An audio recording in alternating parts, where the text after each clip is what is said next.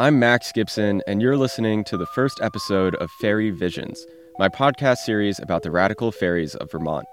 You'll find out what a radical fairy is in a minute. This project has been in the works for a while, so a lot of the stuff I talk about in this first episode is from 6 months ago in January when I began looking into the fairies. For example, I mentioned that I'm a college student, and I'm not a college student anymore, I just graduated. And just to clarify, because I know the word fairy might throw some people off, this is a true story about true things. So, let's jump into it. Episode 1, Fairies Are Real.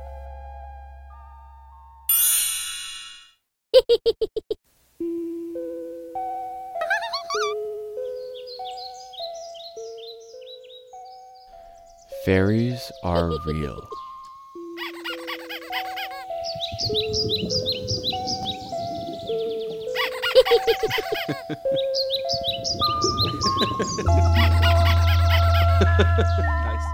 This is what the internet will tell you if you look hard enough. There are Wiccans, multidimensionalists, casual internet sensationalists that will all tell you fairies exist.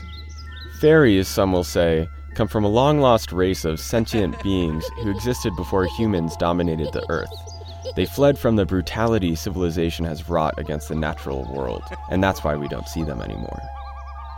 Others will tell you that most humans don't see fairies anymore because we've lost our ability to see them.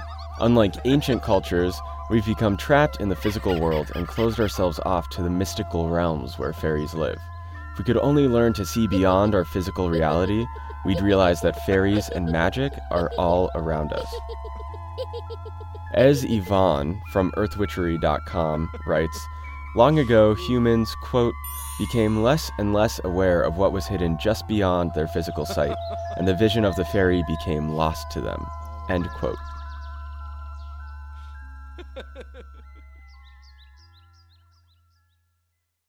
I've been trying to work on my fairy vision lately. The fairies I've been trying to see and understand are actually humans. They're the Radical Fairies, a global movement of queer spiritualists that has a sanctuary near Dartmouth, where I'm a student.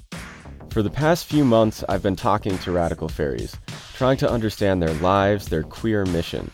To do this, I feel like I've had to open myself up to another version of reality, to a fairy dimension. First, I'll try to explain what the Radical Fairies are. Keep in mind that every fairy would probably have a different definition to show you, and there's a lot of diversity within the group. It's taken me a while even to get the definition this far. Here's my best shot. They're a global movement of queer spiritualists that's been around since 1979. They value communal living, the sanctity of the earth, radical political action, and a mixture of alternative spirituality.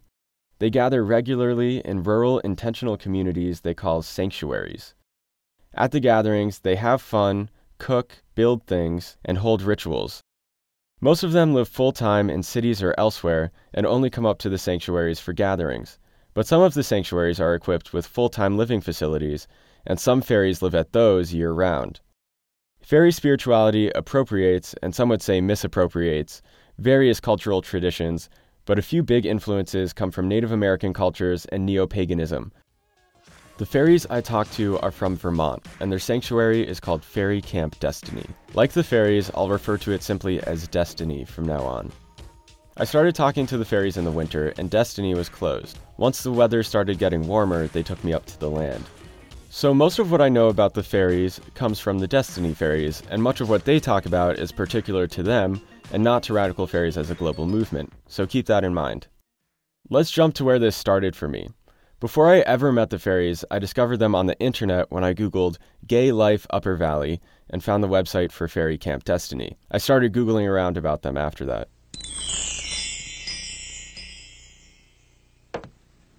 I don't think I became a fairy.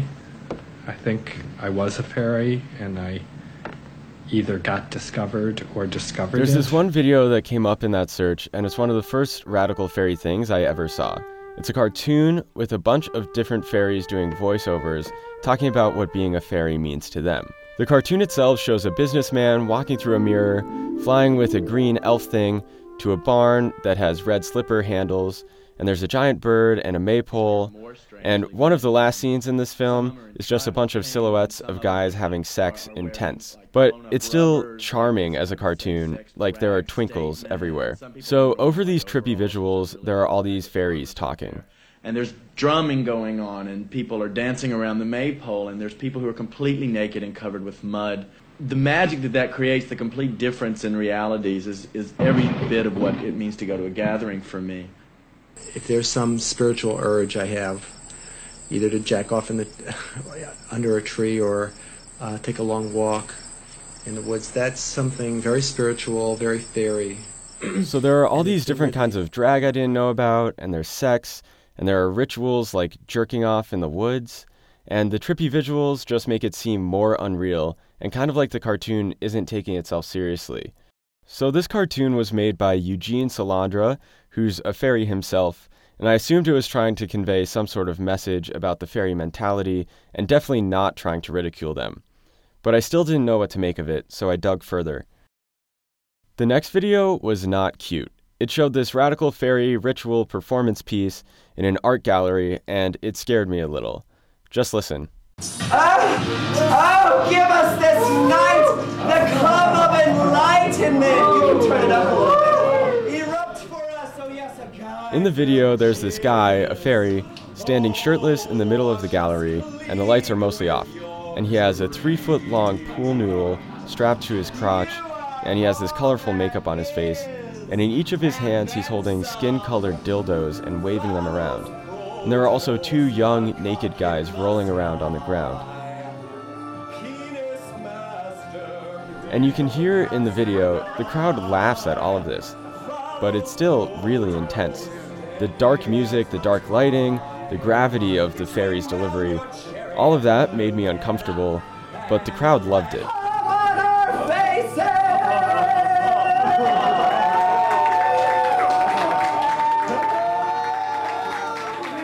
I was confused. I showed it to my friends, and most of them thought it was funny, and some of them got creeped out by it.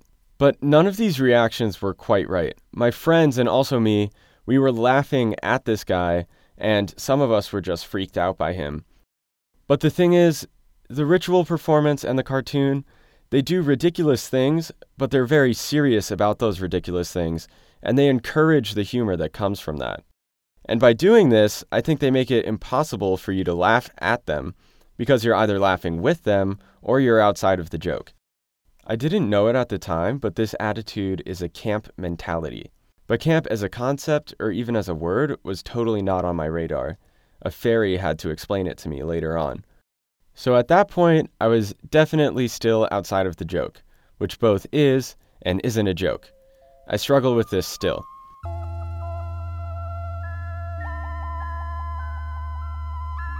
Before moving on, I think there's something I need to mention. There's this one radical fairy concept I came across pretty early, and it comes from Harry Hay, who some would call the founder of the fairies. Harry had this idea that people are called to the fairies. You come on your own and no one ropes you in. So I've been grappling with this throughout the process of this research. Because yes, I'm queer and I'm gay, but I feel like I'm not a fairy. But have I been called? And why am I making this audio documentary? And does that say something about me? These are just questions I've been thinking about. Okay, so back to my research. To get started, I'd sent a pretty identical email to a lot of the Destiny fairies, and the gist of this email was, I'm Max, I'm a Dartmouth senior, I'm interested in queer life, and I want to write about the radical fairies and Fairy Camp Destiny. A fairy named Cowboy with a K sent one of the first responses to this email, and that email made me unsure if I could ever talk to the fairies at all, or even learn more about them past these strange YouTube videos and the books I'd gotten from the library. Here's Cowboy's email, slightly abridged. I'm really conflicted about whether to talk to you or not. On one hand, it seems like you're genuinely searching for a place to fit in. On the other, it feels like you're exploiting your conversations with people to further your journalism career. I don't know how much you know about the radical fairy movement, nor if you read the piece in the New York Times about Short Mountain Sanctuary. To say that piece was controversial is an understatement. Historically, the fairies have been closed to outsiders. If you're interested in seeing if you fit into our community of loving, intelligent, artistic beings, then I'd be willing to talk with you more. But if you're only looking for a story, then I'm not interested in the publicity your writing could bring. Destiny is not another destination for gay tourists. We are a community. Love and light, Cowboy. This shook me. Exploiting conversations with people to further my journalism career, that's like the exact opposite of what I want to do. And the phrase only looking for a story really bothered me, because I know a story isn't just a story. What he said about the ferries being historically closed to outsiders, it's not really true. This only really applies to journalists or photographers. And from what I've learned, pretty much anyone can go to a Destiny gathering if they hear about it. And the first radical ferry gathering ever in 1979 was publicly advertised in dozens of magazines and newspapers. The New York Times article he mentioned about Short Mountain Sanctuary, that was published in the Times Magazine in the summer of 2015. And it's a quirky article and mostly about the implications the sanctuary has had on local politics. And when I read it, it seemed like a colorful, if limited, view of the ferries, and I hadn't sensed anything controversial about it. But I understand the gist of what he's saying. He's trying to protect his sacred community, and anyone who wants to talk with the group should meet them on their turf. I get that. And that's what scared me the most, the fact that the ferries might close themselves off to me completely at some point, unless I somehow fooled them into thinking I wanted to become one of them, and that this whole journalism thing was just an excuse for that. So in my response to Cowboy's email, I stood my ground as a journalist, and I tried to defend myself. Basically, I said exploiting people is exactly what I don't want to do, and it was good to know the NYT article was controversial. I told him I was looking for stories, but that I sincerely hoped they wouldn't become a form of gay tourism. We had some back and forth and never talked on the phone like I wanted. In the meantime, I'd contacted some other Destiny ferries, Daisy, Endora, Lanier, Mixie, who you'll hear from later. And as I engaged more with the ferries that were willing, and they were often eager, to talk to me about their lives and about the ferries, this exchange with Cowboy kind of faded into the background, and I knew I was somehow getting lucky and getting an inside look into the ferries that not many people get, but I started to take that for granted. In reality, the boundaries that Cowboy laid out in that first email and all the protections he was trying to set up around the Destiny community, those all stayed there the whole time, and I was crossing them without much concern or awareness. My audio recorder and my microphone, for people like Cowboy, these created a hostile aura out of ferry space, and I didn't really realize the extent of this until much later. A quick note about privacy. Out of respect for the ferry's privacy and fear of another controversy like the one from the New York Times article Cowboy mentioned, when possible, I'm only going to use people's ferry names in this piece. So all ferries adopt alternate ferry names, so it's a convenient solution. And I'm also not going to be very specific about most of the locations I talk about. Most of this takes place in southern Vermont, and that's all you need to know. I hoped most of my questions would be resolved when I met my first ferry, Daisy. This was exactly a week after I'd gotten Cowboy's email. Daisy and another ferry, Gabriel, gave me the inside perspective Cowboy denied me, but I was totally unprepared for it, and instead of enlightening me, it ended up frustrating me even more. Nice. Okay. Right. You'll hear that conversation with Daisy in the next episode of Fairy Visions. You can stay up to date with this series at fairyvisions.wordpress.com. That's FAERIE visions@wordpress.com. I'll be trying to come out with new episodes every week. Some thanks are in order for this episode. First, thank you Cowboy for your email. You've heard sound from 2 videos in this episode. The first is Fairy Film, a cartoon documentary by Eugene Salandra. The second is a video of a radical fairy ritual performance piece by Ian McKinnon. You can find both of these on YouTube. Thank you, Eugene and Ian, for letting me use your sounds. The music in this episode comes from the Free Music Archive.